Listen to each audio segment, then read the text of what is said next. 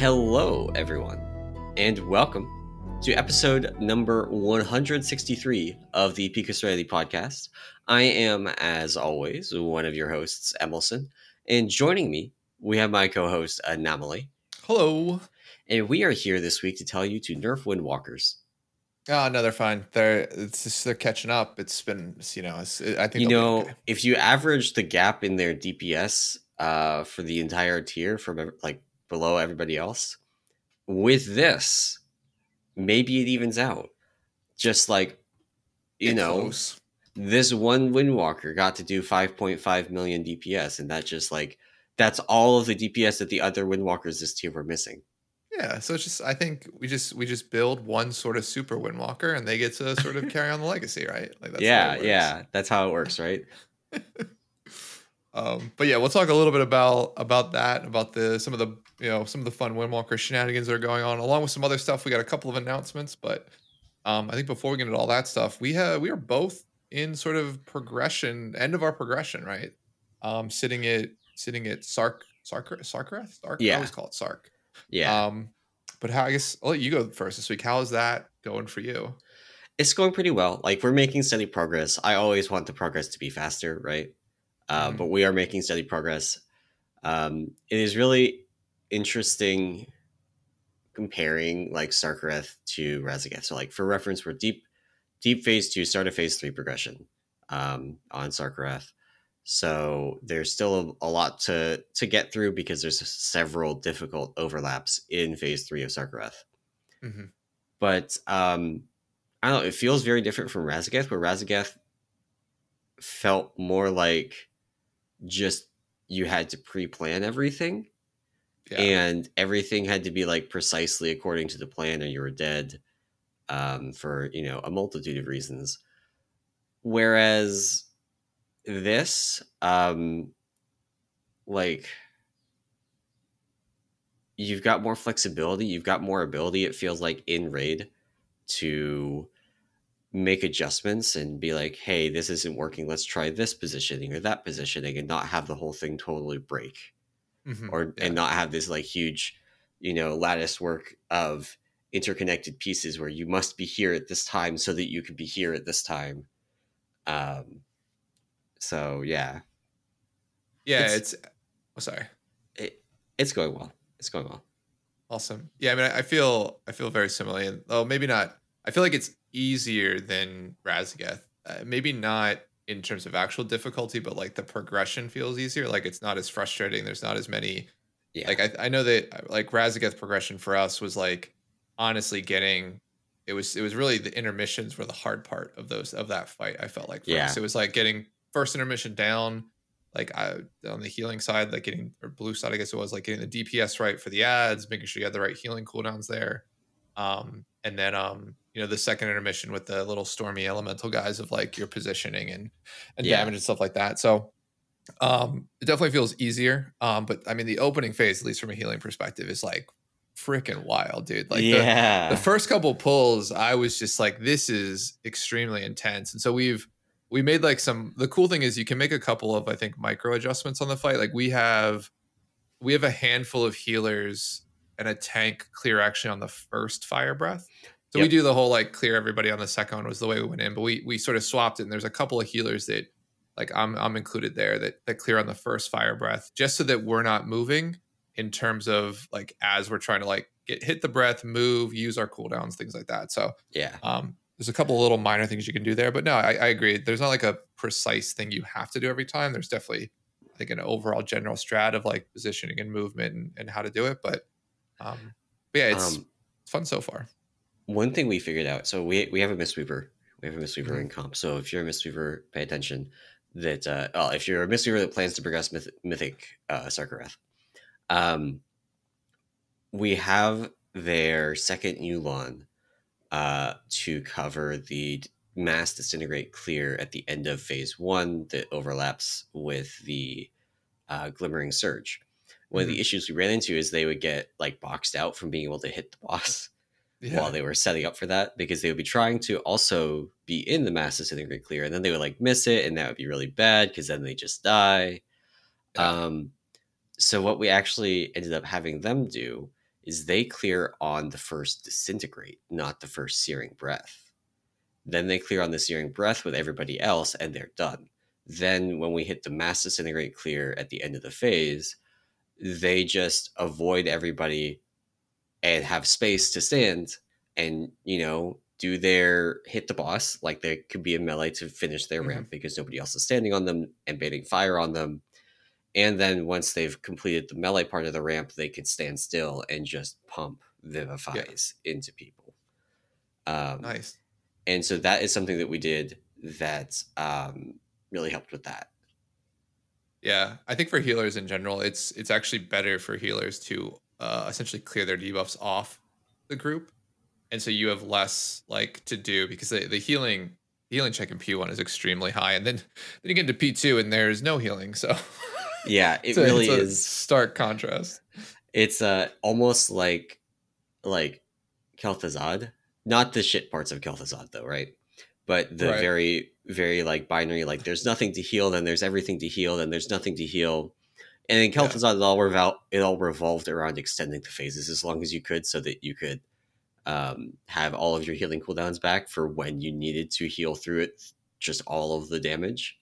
Exactly. In this case, it's very much like phase 1 is all of the damage. Phase 2 has very little, and then phase 3 ramps up. And depending on your strat, it can ramp up pretty hard in phase 3.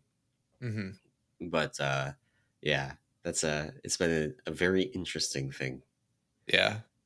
So we'll see how progression goes this week for us. But I think the goal is we have currently 3 raid nights remaining before our comp gets absolutely blown up by summer vacations.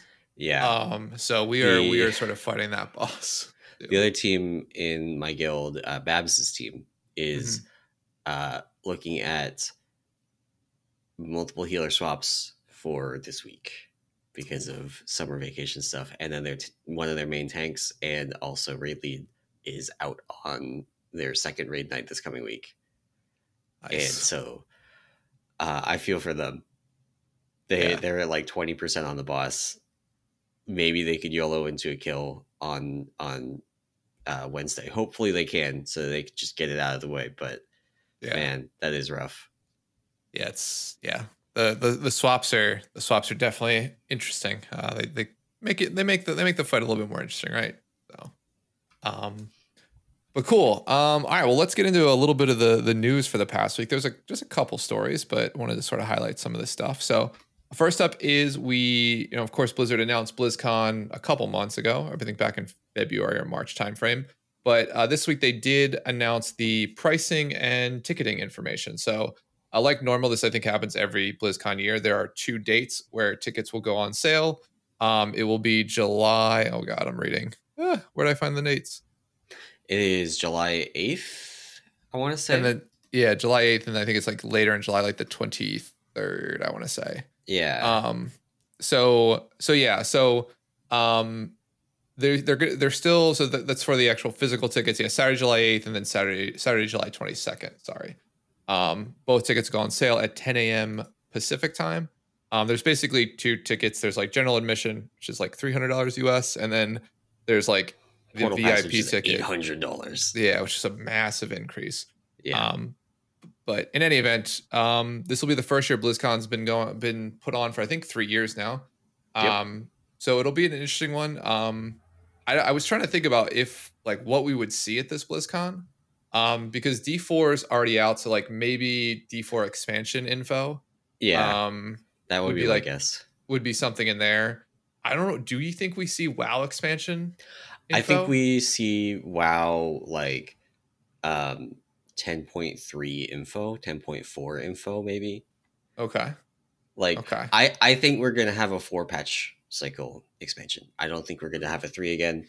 I think it's gonna be 4, with the rate that they've been going, because we're a year in to the expansion at the point that 10.2 should be launching.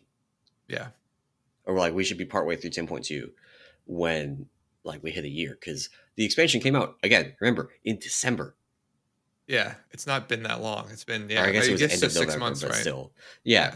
We're not that far into this. So I think it might be a little bit early for the next expansion.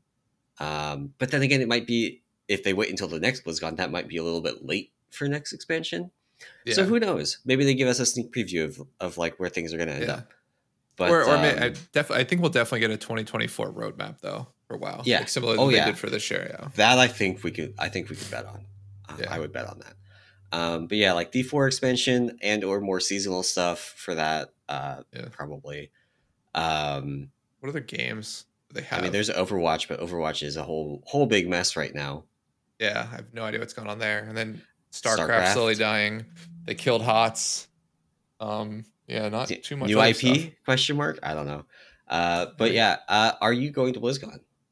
There is a possibility. So it's actually more of a conversation than like typical years. I'd say no. I'm not going to do it. Oh yeah, sorry, Hint Lover in chat. Good point. They do have the mobile game. Probably see that ArcLight. I think it's called ArcLight Rumble. Okay, yeah.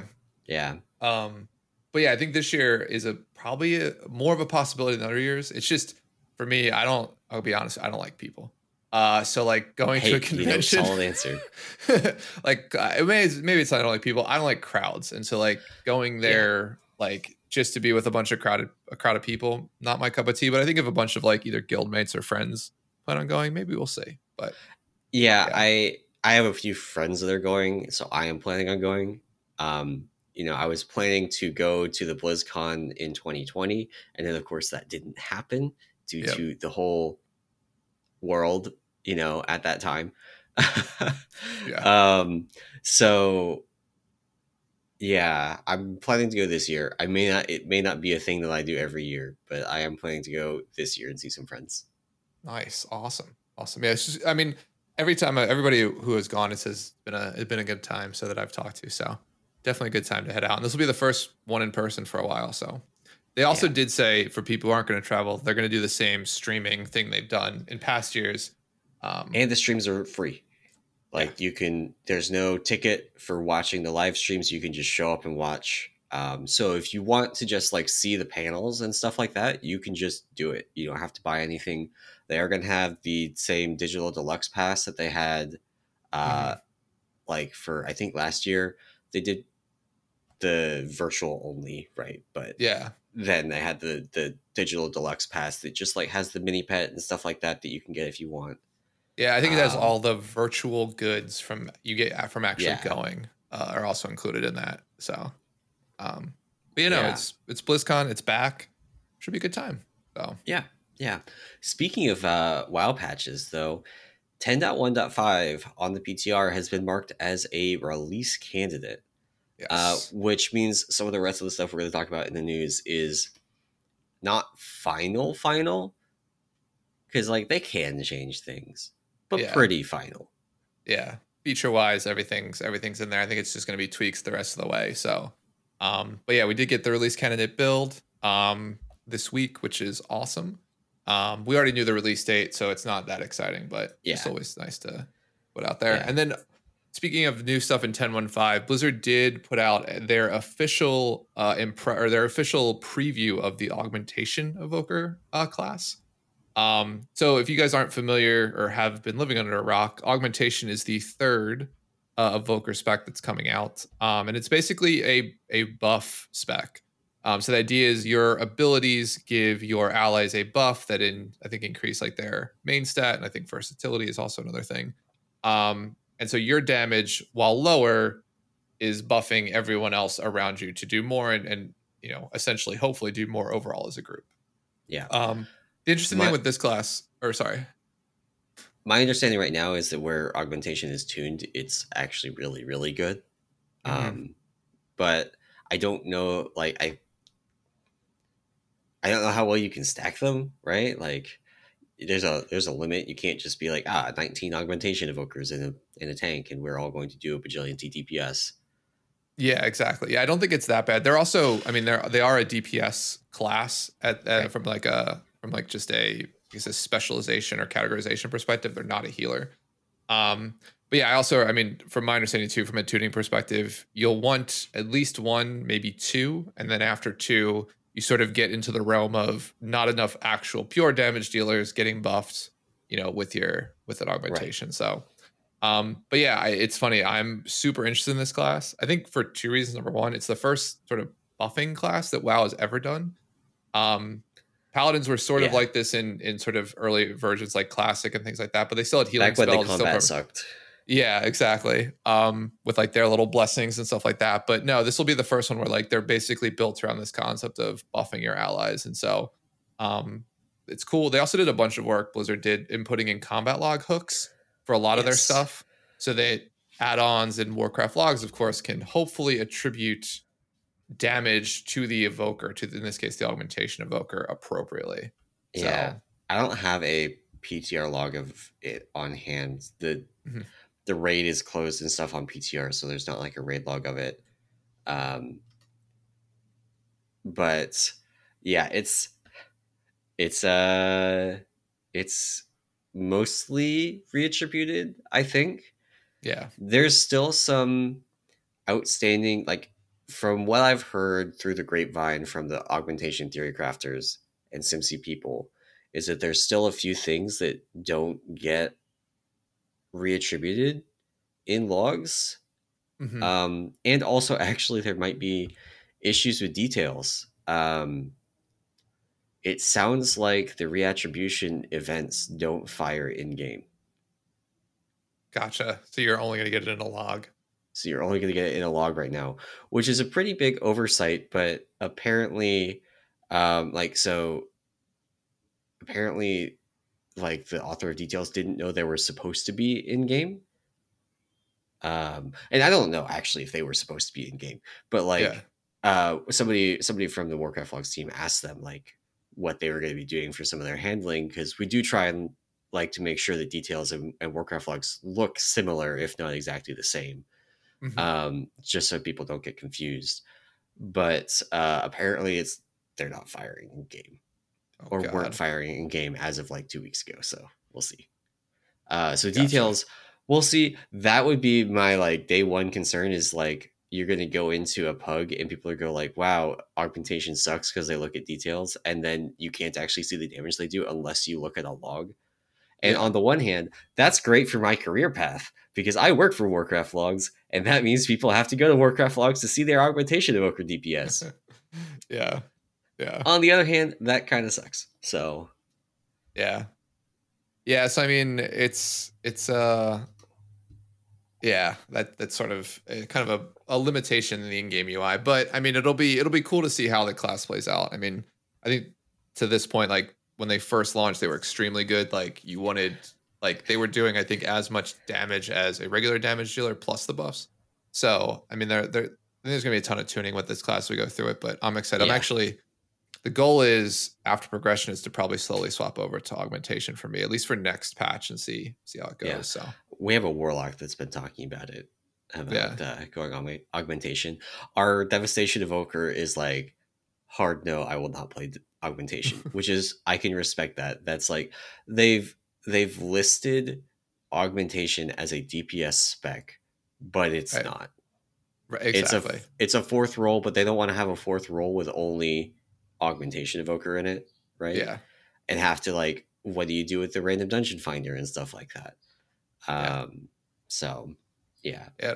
It'll be interesting to see how the class plays out. But I'm excited. It's something new for WoW. It's always cool. So and it's cool that we're getting a brand new spec in a content, quote unquote, content patch. So um yeah. I mean, they've done a lot more. Like we talked about remaster talent stuff last week. They've yeah. done a lot more talent changes to a much, much, much greater degree than has happened since basically Legion. And in Legion, it was primarily messing around with like artifact trees, not Yeah. messing around with, you know, talent trees, which are way more fundamental to the class. Yeah. Exactly. Um, so Um yeah. but no, Also, sorry. we got, I was going to move on to the Yeah, you can move. next. Yeah, we can move. Yeah. So also on 10.15, we got confirmation from Blizzard this week that the new myth item track is retroactive Such a for good any change. gear that you've gotten from season 2 that has, that is like got the mythic tag, or at the point where it's not got another track listed. So like if you've got end of dungeon gear, that's not on the myth track because it's on the whatever champion track or whatever it's called, hero track maybe. I don't know the current top one. But if you got Mythic Plus cash gear that maybe you got at 441 because you were doing 15 instead of a 20, Yep. then that can now be upgraded with aspect crests to 447 as if you had gotten it from a 20, which is kind of awesome, and actually really nice for ults. But also all of your mythic gear, all of that gear off of Kazara and Amalgamation Chamber that's currently 441 and kind of like doesn't hold up compared to crafted gear can now be upgraded to 447, which makes it, same eye level as crafted gear and much cheaper to acquire. Yeah. So this is a really good change. I think in general adding this upgrade path makes sense. But then also making it retroactive, I think, is really cool. Something that I guess they haven't really done in the past, but to be fair, this is one of the first times we'll have an upgrade type system. But no, it's cool that it applies to all the season 2 gear you've gotten. So it's a nice little quality of life. It just means I have to go back and start doing 16s again. I haven't done Mythic Plus in my monk in a week I've or got so. like 50 aspect crests lying around. I'm fine. Not actually 50, but actually maybe 50. Anyway, Answer asked, how bad are the ring nerfs going to hurt Brewmaster? Funny you should mention that because the next thing on our list is some hot fixes. Not hot fixes because they're last minute changes for Brewmaster. Just small things. I want to mention Fortifying Brew for a long time for Brewmaster has actually given 17.5% health instead of the 20% that it's supposed to. It now gives 20%, actually, finally. It's just, that's not groundbreaking or anything. It's just that bug has been around since BFA and it's finally fixed. And, I'm happy about that. The other thing from this week is that Kachu, aka Summon White Tiger statue, was not resetting when you wipe to a boss, which is very annoying if you're wiping early in the boss or if you're wiping right after using your Kachu. So like my second cat statue on Sarkareth is at the start of phase 2, and if you wipe immediately after that because somebody messed up a bomb or we didn't kill the ad in time or people fell through reality, all that stuff. I just didn't get to use it in phase 1 because it wouldn't reset. It now resets on pull or when all your other, like if Weapons of Order resets, White Tiger statue is going to reset. So that's nice. Yeah. As far as Brewmaster power level and how the ring nerfs are going to impact it, it's hard to say because a lot of the work has been around press the advantage. I think Brewmaster comes out ahead overall, potentially more so than other specs that are currently reliant on the rings. But press the advantage is still not in its final form, I guess. Like there's currently a bug on PTR where if you press the advantage keg smash, every keg smash hit triggers an additional keg smash. So if you do it in AoE and you hit 10 targets, this what's supposed to be a second hit is actually second through 11th hits of keg smash, and that's obviously a little bit broken. So like there's still bugs to fix for Brewmaster. That one for sure is not going to go live. If that one goes live, it's getting fixed very, very quickly. Yeah, that is a lot of booze. So we'll see. Yeah. But yeah, no. So I we'll probably see a couple more minor things as we go in. There wasn't. I mean, I think also earlier this week we saw the Windwalker 3% buff go into PTR, but that was just sort of mirroring what they were doing on live. So yeah. And Mistweaver has been pretty nuts. I'm not going to say stagnant, but we have not seen really any changes. Mistweaver is good though. It's very good right now. Yeah, it's best it's been in a while. So, yeah. But cool. Maybe we sort of shift into the main topics for today. Yes. So start us off with Windwalker's fine, guys. I don't know what everyone is complaining about. class, perfectly balanced, easy. You just need 20 of them in a raid, and I think then you're good. Then you can get 18-second amalgamation kills. Yeah, we've got Ricky Monk 2 here doing 5.5 million DPS. Oh, this one doesn't. Oh, this is actually Black. Why were they doing Blackrock Foundry Mythic and logging it? All right, hang on. I gotta find one of the other ones with the Sarkareth kill that's 8 seconds long. Gotcha. Yeah.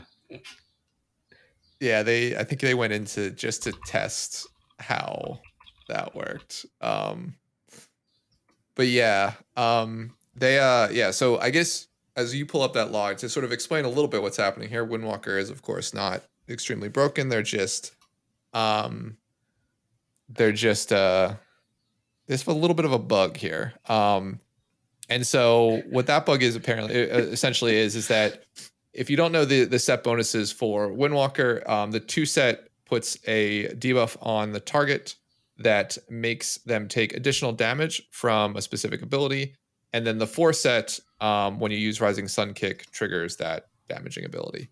And what was found out was that the debuffs from multiple monks stack multiplicatively and apply to any of the sort of, shadow flame damage that's done. So like if you have 3 monks in the raid, they all put up their debuffs, and 1 monk uses Rising Sun Kick, that Rising Sun Kick damage or the trigger damage from that is increased by multiplicatively by the 3 debuffs on the target. Right. Each debuff is 50% of a damage buff as well, right? Like this is not a small damage buff. So the exponentials get very big very fast. And when you get 30 in there, or nearly 30. Yeah, it's what you see. It's a 500 million damage event. Yeah, so Navani over here did their heroic Sarkareth kill was 6 seconds long. This is actually so fast that so Warcraft Logs has already blacklisted a bunch of these, so you can't find them on rankings. People are linking them still in the Peak Discord, so if you want to look at it, you can ask in there, and people have links. But the this 6 second kill was actually so short that it didn't count as a kill because of like protections against edited logs and stuff that Warcraft Logs has. But it's 6 seconds long because Navani here did 537.2 million with 1 hit. Yep. Which seems this is balanced. fine. This is fine. Which seems balanced. Yeah. For reference, actually, real quick, Mythic Sarkareth has 666 million health. So you just need one of those, and you'd push directly into P3, and then you 100 million you have health the next left? hit. Yeah. Don't do that. That gets you what we in the business call a ban. Very quickly. Blizzard will probably look the other way for these heroic logs because it's just like demonstrating the bug to kind of force their hand on fixing it, basically. They're not doing it with malicious intent. If you go and you get cutting edge by abusing this, you probably get you and your guild a ban. Yeah. Yeah. So I think that maybe that's a disclaimer on this. This is definitely an interesting interaction. It's it's been known for a while. There's been a bunch of bug reports and private messages to developers to sort of highlight this, but I think this was just sort of a fun thing to do through heroic only, and sort of just highlight the absurdity of like, yeah, if you stack 28, 26, whatever it ends up being, monks, Windwalker monks, with 4-piece, you can essentially delete bosses. To the point of, the amalgamation video I watched was pretty funny because they kill both of the little ads at the same time, and there's no second phase. Like the boss never just combines. Dead. It's dead, and then you loot it. And so Sarkareth also, there's a video of like that kill around where like they kill it. Actually, it doesn't go to 0%. It goes to like 9%, I think, but it's dead, and everybody lags out because it's trying to catch up through all the phases and then just play the cinematic and all that fun stuff. So but this is the cool stuff. I think this is like the interesting stuff that's out there that no one's going to, well, people will probably abuse this, but but you shouldn't. And remembering Mythic Sarkareth health, right? Yeah, it's so heroic Sarkareth with 30 people has 600 million health. Mm-hmm. Mythic Sarkareth with 20 has 666 million. Yeah, so it's yeah. So I mean, you basically, I mean, you could get a quick kill if you can find enough monks that aren't mythic locked out and want to go try it, but don't do that, please, for the love of God. Yeah, I mean, a bad I think idea. we have enough monk alts in my guild that we could do it. But I like being able to play the game, so we're not. Yeah, exactly. Yeah, it's an easy way to be banned or to get a little bit of a vacation. Particularly with how public I think we've made this sort of abuse. It's like anybody who does this in a sort of competitive environment realizes they're definitely breaking the rules. This isn't yeah. Anzer makes a good point. You won't get as much damage in a single hit from doing it in Mythic because you're capped at 20 people instead of 30. So instead of having like 27 Windwalkers with like 2 tanks and a healer, you have 17. But really, you honestly like tank it with Karma. Who cares? Yeah. You're gonna kill the boss instantly. 20. Just do it with 20. You still probably die, but you know. Yeah. But yeah. No, it's a fun little thing that I think Peak put on and pulled all this together to get the EU guys and then the NA. I think there's an NA group going tonight too, which will be cool. So yeah, I'm gonna bother Babs about maybe logging that as unlisted instead of as public. So unlisted means you need the link to be able to see it. It doesn't rank. And I would like to not have to clean up that mess in rankings. Nice. Oh yeah, it's more work on your end. So yeah.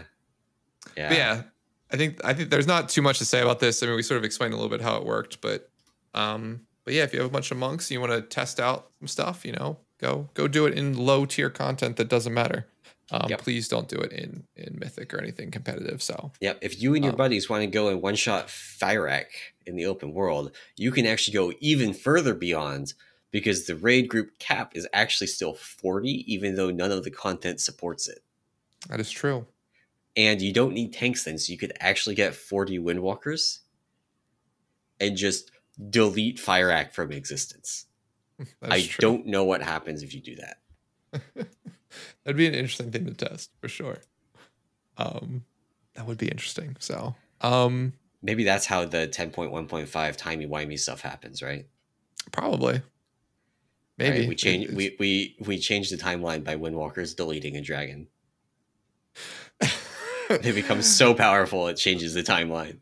Oh God, are Windwalkers the main character then? Is that how this is gonna work?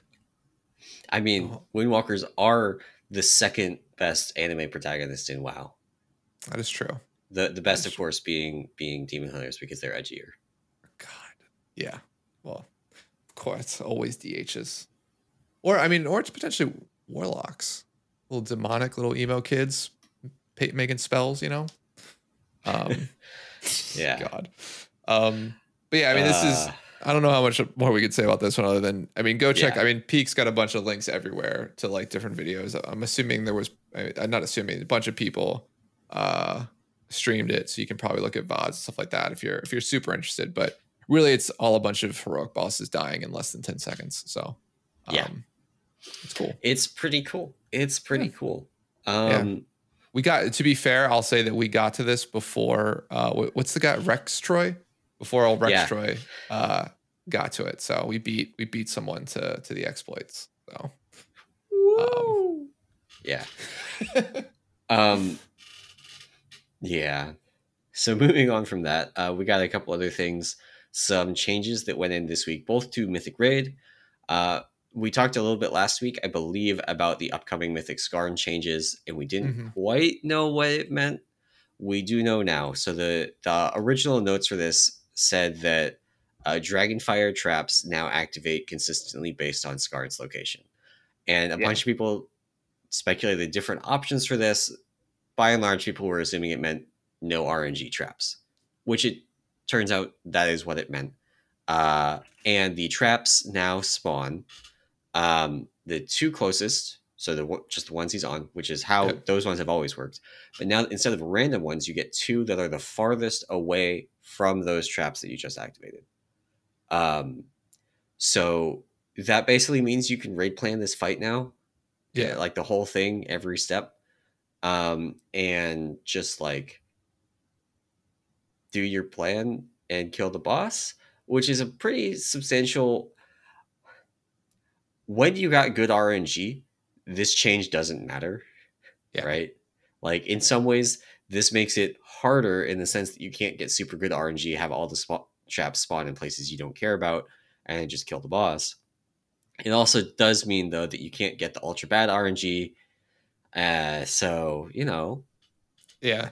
Yeah, I mean it basically makes the fight on rails, which I think just it'll make progressing it I think a little bit cleaner, right? Like you'll still have to clear like this change doesn't remove the need to like clear traps or to sort of totally ignore the traps, right? But right? with their placement being much more consistent, you can sort of plan out, okay, these are going to be our trap clears, this is our movement, right? There's a bunch of, I think, people have already put up like maps to like specific movement positions and clear positions to Yeah, like you can sort of yeah, just follow along. So it sucks that difficulty definitely way down, but I think in terms of the boss, like the removing the randomness factor of just losing attempts, I think is an overall good change. So yeah.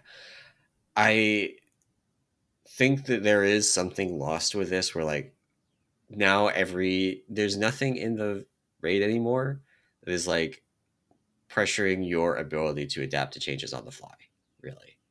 yeah, Because everything spawns in fixed locations on every boss pretty much.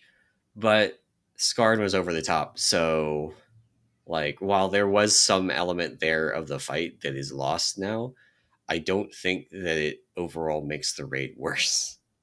yeah, no, neither do I. I mean, it does because I mean, what were we seeing? We're seeing like average pulls on this boss be north of 100 or around, between like I think 80 and Yeah. 100 for most skills, which is it's a jump up from Rashok, and then it's actually Well, even you say above that. Magma You say X. that. Rashok is hard farming guilds right now. Oh, is it? I mean, I guess in Yeah. the grand scheme of things, like Rashok is really the only other boss in the raid that has as high healing requirements. Like Sarkareth P1, I think takes the cake as the highest, but Yeah. Rashok overall is just a very healing intensive boss. I think Right. that's the one thing they've done a lot of this raid, which we haven't really talked about. Maybe we do a little bit of a segment here, but in general, I feel like healing this tier, there's been more pressure on healers just to do raw HPS versus like typically you always have to heal a bunch, but there's like the complexity there is like mechanics plus trying to heal has been sort of the Right. difficulty, right? Where here it feels like they've ramped up just like Raw you just need to HPS do required. you just need to do a Yeah. lot of healing in this space. So Yeah. So Rashok, real quick, if you look at the overall like pull count distribution of everybody, it's mhm. like 60 to 110 pulls covers like 25th to 75th percentile. That's like the bulk of people land in that range. Um, if you look at only the past couple of weeks, it's 100 to 180. Oh wow. Um, and I think that does come down to these healing requirements, like you said. It's also got some like kind of unintuitive things around the healing check, where like Mhm. you have these big searing slams, but you actually don't want to assign healing cooldowns to them because there's just no damage taken after them. Yeah. Yeah. And so those can kind of bait people into putting healing cooldowns there to top people back up. But you need those healing cooldowns for the charged smash and the overcharged dot and the clears, and like you really need them for that. Mhm. So just like the combination of the high healing requirement and these big healing, like these big damage events that you just have to ignore. Right. Yeah, I mean, even on Rashok, like the bait too is putting healing cooldowns into the intermissions because like the idea is Yeah, like you just have to learn to heal through it because to your point, you need them at other points in the fight that are yeah, even worse, right? Or even you need even right. more healing. So So like for us, it was like short cooldowns in the intermission, right? Stuff that we could just have back for the charge smash, right? yeah, yeah, Um, exactly. so Scarred for comparison is like 60 to 180 after the only looking at stuff after the nerfs, buffs, Hmm. whatever you after the changes. And so that's like similar, I would say, to Rashok in the past couple of weeks, but like Rashok is just like absolutely on a numerical level farming guilds. Yeah, that's funny. That's funny. Yeah, I mean it's crazy how uh it's crazy that like those mid-tier bosses, it's getting back to like I think some of the older raids had like this issue too of like there was always like a mid-tier boss that was just an absolute like wall. Um Yeah, and people expected that to be Scar in this tier, especially because Rashok, like a lot of the early kills of Rashok are not that many pulls. yeah. Like people kill it in a raid night. That's not a wall boss. But on a numerical level, it's very much a wall boss for a lot of guilds. Yeah. And Skarn is a mess. So Skarn, I would say, also was actually a mechanical wall for a lot of Mhm. guilds after they buffed the boss. But not, yeah, I don't know. It's different. Like Yeah. the numbers checks on Skarn just don't exist. So Yeah. Yeah. So I mean we'll kind of see, I guess, how this, I mean, we've seen how this one played out, so I don't really see anything. So it'll be interesting to see how much different this is on Reclear, right? Since yeah, um if I mean I'm assuming that like with damage increases and stuff like that, it becomes even more of a quick fight. I Less mean, maybe you can do it zero clear, so or zero yeah, trap clears. yeah. The unless we like somehow YOLO into a Sarkareth kill tonight, right? Hmm. We're not re-clearing until after 10-1-5, which means we'll have augmentation evokers. We'll have basically we'll be eye level 447, Yeah. which is just a nice little 6 eye level bump.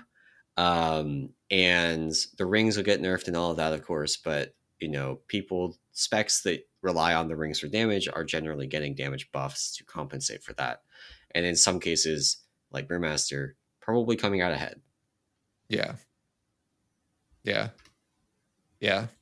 So I mean, we'll see once. Yeah, I mean, augment, I think is going to be the great interesting factor here of like, yeah, something new, and see how much that affects the raid. So I'm Yeah. hoping they're good because to be completely honest with you, I need a change in what I play in this game. It would be nice if it's not You done monk. with Mistweaver after 57 years of hell? Oh god, it's not. To be fair, it hasn't been hell. It's just I want to do something else, and every other healing class sucks, and I'm a terrible DPS player. So and I hate Yeah. tanking. So like there's literally now I have two classes I can play or specs. Yeah. So we'll see if it works out. But cool, yeah, that's on Uh, Zakarn. the other big change that we got is the Mythic Plus tuning. This is kind of the missing patch, right? If you Mhm, look at season 1, we got some pretty hefty Mythic Plus tuning pretty early on. We got some for season 2, but it was really, I would say, lacking compared to season 1. And there mhm, were still a number of cases that were just like really outliers in terms of difficulty. mhm, And while in some sense it was spread across a lot of dungeons, so they're all kind of equal, they all had these kind of pressure points. Well, most of them, Underrod didn't, but most of them had these like pressure points where you must do the super hard thing, and then the rest of the key is kind of like easier. mhm. So to use an example, Brackenhide Hollow, the first boss, the council boss there, is really hard. Um, Yeah. just like on a numerical level, Gash Frenzy, really hard. Also, Gash Frenzy does not check all of the time if you're over 90% health. And so sometimes you go over 90%, don't have your debuff removed, and then drop below it again, which is very annoying. That tick stuff is it's so awful as a healer. It's so Yeah. annoying. So they reduce the damage of Gash Frenzy by 25%. We're not like going through every single change because there are a lot. I would Yeah. recommend going and reading the breakdown on Wowhead, but there are some that I wanted to highlight. So like Gash Frenzy, that makes that much easier. Like just a lot of pugs that I bet it just like die to like Gash Frenzy plus any other damage that you take. You Oh just yeah. can't get topped up and then you're just dead. Right. Yeah. And when you die, it's not like you're instantly dead. So the healer is still trying to heal you and then falls behind on everything else. So it just all falls apart. Yeah. Yeah, that's Um, the, I would say just real quick on that. That's like the one boss where if your healer's not prepared, like you are in for a world of hurt. Like in terms yeah. of like it's gonna be Yeah. forever. So yeah. Yeah. Then like Halls of Infusion, the first boss, the big swirlies that go out. Now instead of 3, there's going to be 2. They hurt 33% less as well. So like double nerfs. Yeah. Which is, and that target number is huge, particularly because like I will say like on that boss, like the final one of those you'll get, like maybe right before you kill it, is essentially like it'll cover almost the entire room, unless you have people running well far away. Yeah. Because their radius is just so huge So big. at that point. Yeah. Yeah. There's a bunch of reductions to Neltharis, health reductions to a number of trash mobs, health reductions to 3 out of 4 bosses, damage reductions on 3 out of 4 bosses, including Forge Master Gorek, the big like raid AoE that he does, the Blazing Hammer, reduced by 20%. Right. Yeah, and the funny thing is the biggest boss here, at least from a healing check perspective, Magmatusk's damage reduction got, I think every one of Magmatusk's abilities got a reduction, which is big. That boss was always at least in terms of healing, was always the most difficult one in there. Actually, Magmatusk also spawns fire less frequently now. Yeah, which is funny. So that's also nice. Yeah. They nerfed Rockmora. The skitterers on Rockmora got their health reduced by 25%, which is nice if you don't have a class that's like really good at just deleting them from existence. Like sometimes you've got like a class like Enhancement Shaman that just super good at cleave, just like wrecks those skitterers. They got nerfed. But I actually want to call out a different nerf from this fucking dungeon.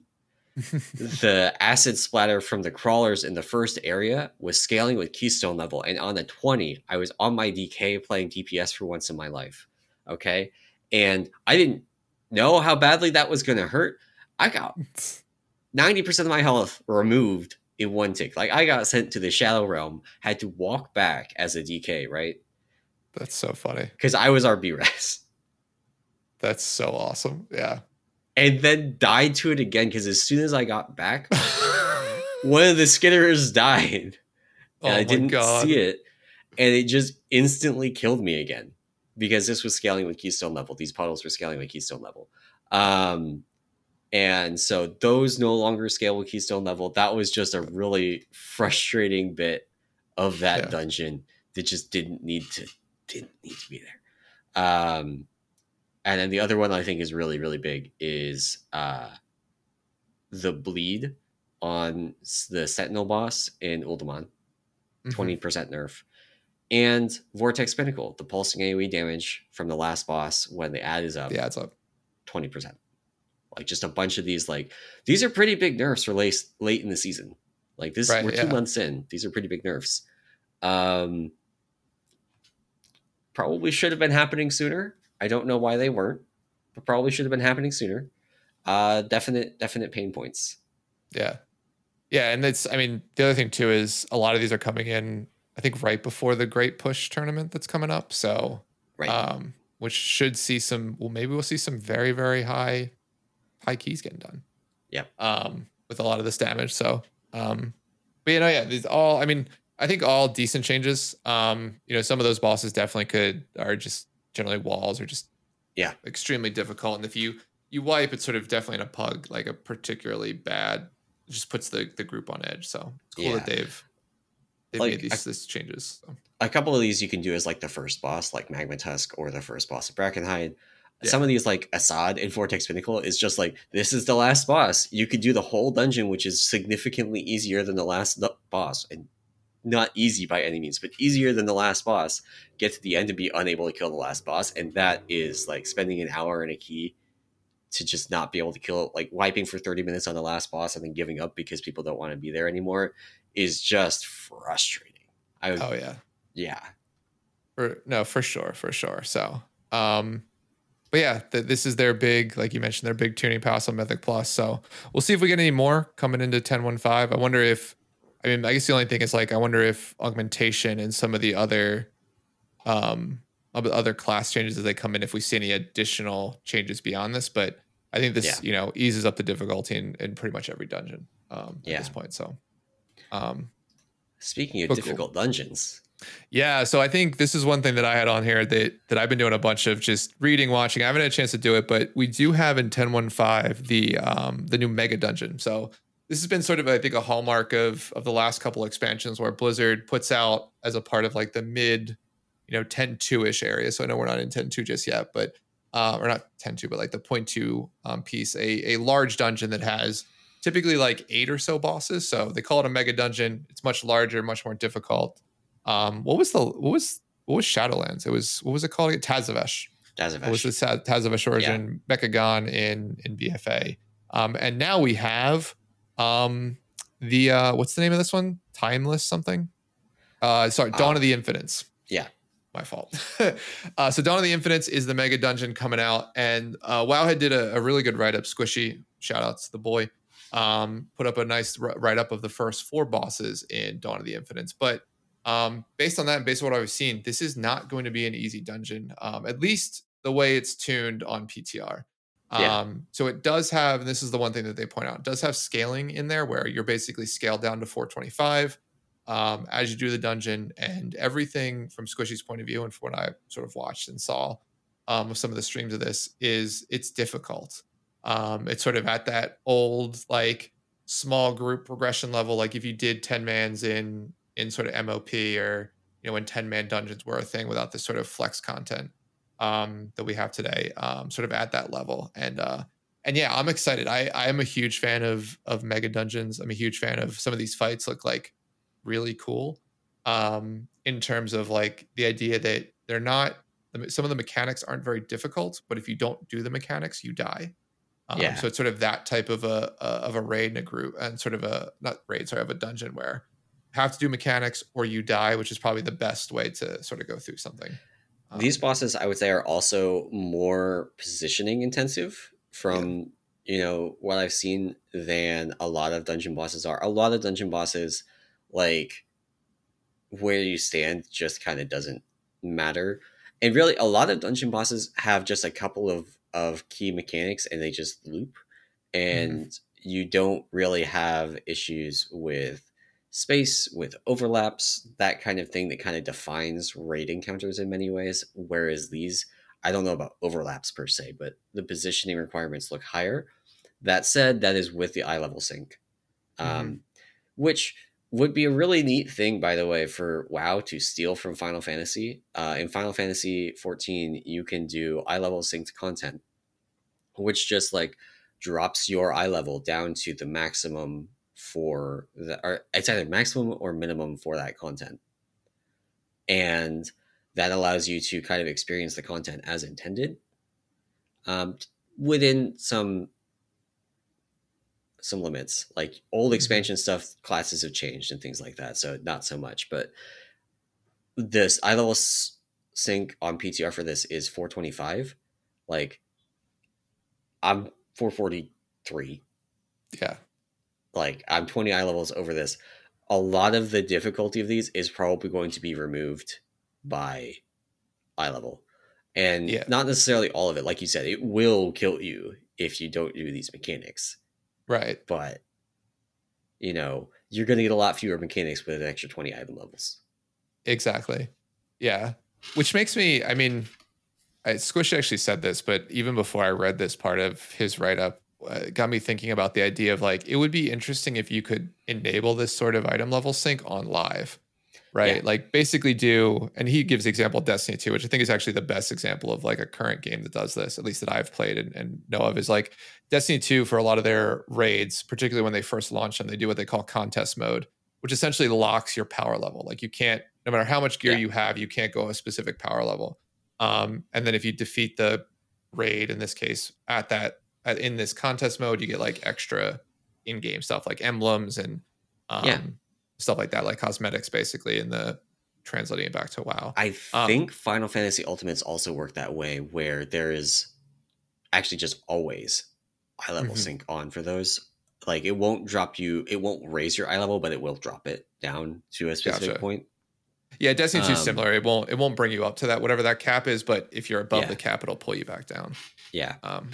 And that would be cool to have for actually just WoW in general. Like it would be cool to be able to go back and do some of these older content. Some of it wouldn't work, like going back to, Blackrock Depths or something. Like it just fundamentally is a different game. Yeah. But like actually even as far back as like BFA raids would actually function just fine with eye level sync. Well, I don't know about just fine. Some of the tech mechanics would be weird, but because of the class changes. Yeah. But I think by and large it would be fine, and that would be cool to be able to go back and be like, okay, we're going to go and do a Castle Nathria run. We're on farm. This is going to be a long farm period probably for Aberrus because of how short the raid's been. Yeah. So we're gonna, maybe take. It would be cool to be able to take a raid night and be like, instead of reclearing all of Aberrus again, we're gonna go and do Castle Nathria. We're gonna go and do probably not Battle to Zarlor because that raid was bad. But I mean, it wasn't bad, but it was, Okay. Yeah.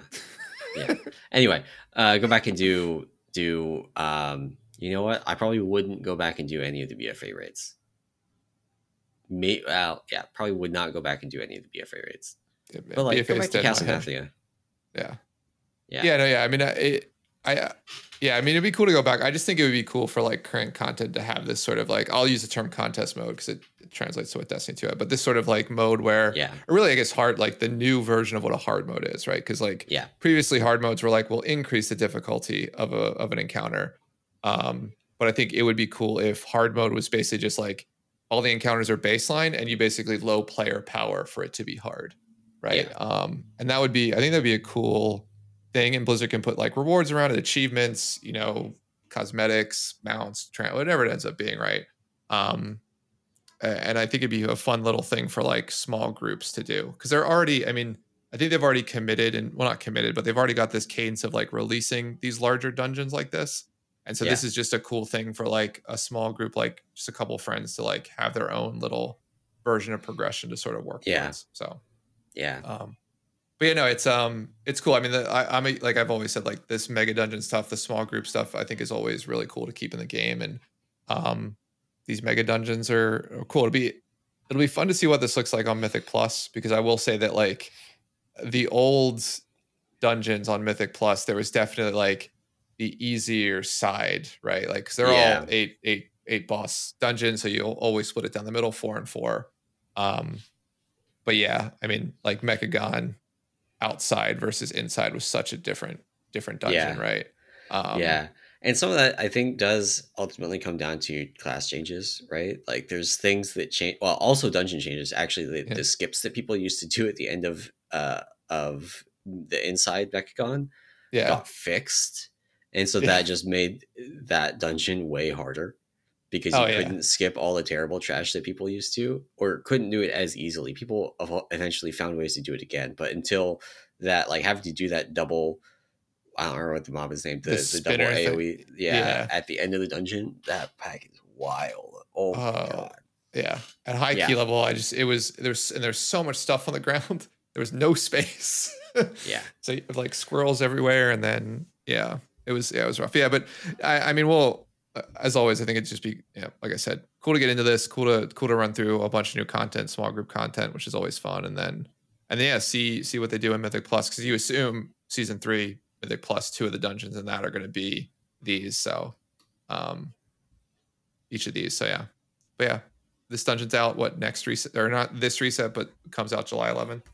And so we'll see how it goes, but yeah, excited for maybe we'll see difficulty, like you said. I think since on the PTR was locked to 425, I think that also inflates some of the difficulty. But the fact that you have to do mechanics and no one's going to know what they are, I think Pugs week 1 will be definitely interesting for this dungeon. So but cool. I think that was it in terms of stuff for this week. I don't know if you had anything else you wanted to cover. I think that about wraps it up. I've got more raid prep to do for tonight. We've got we're looking at actually my co-tank swapping from Prot Paladin to Blood DK for this for Death Grip, among other things. Oh, very cool. I've got to redo some cooldowns because we don't have spell warding anymore. Or we're gonna try without spell warding. We're gonna try it. Nice. So see how that goes.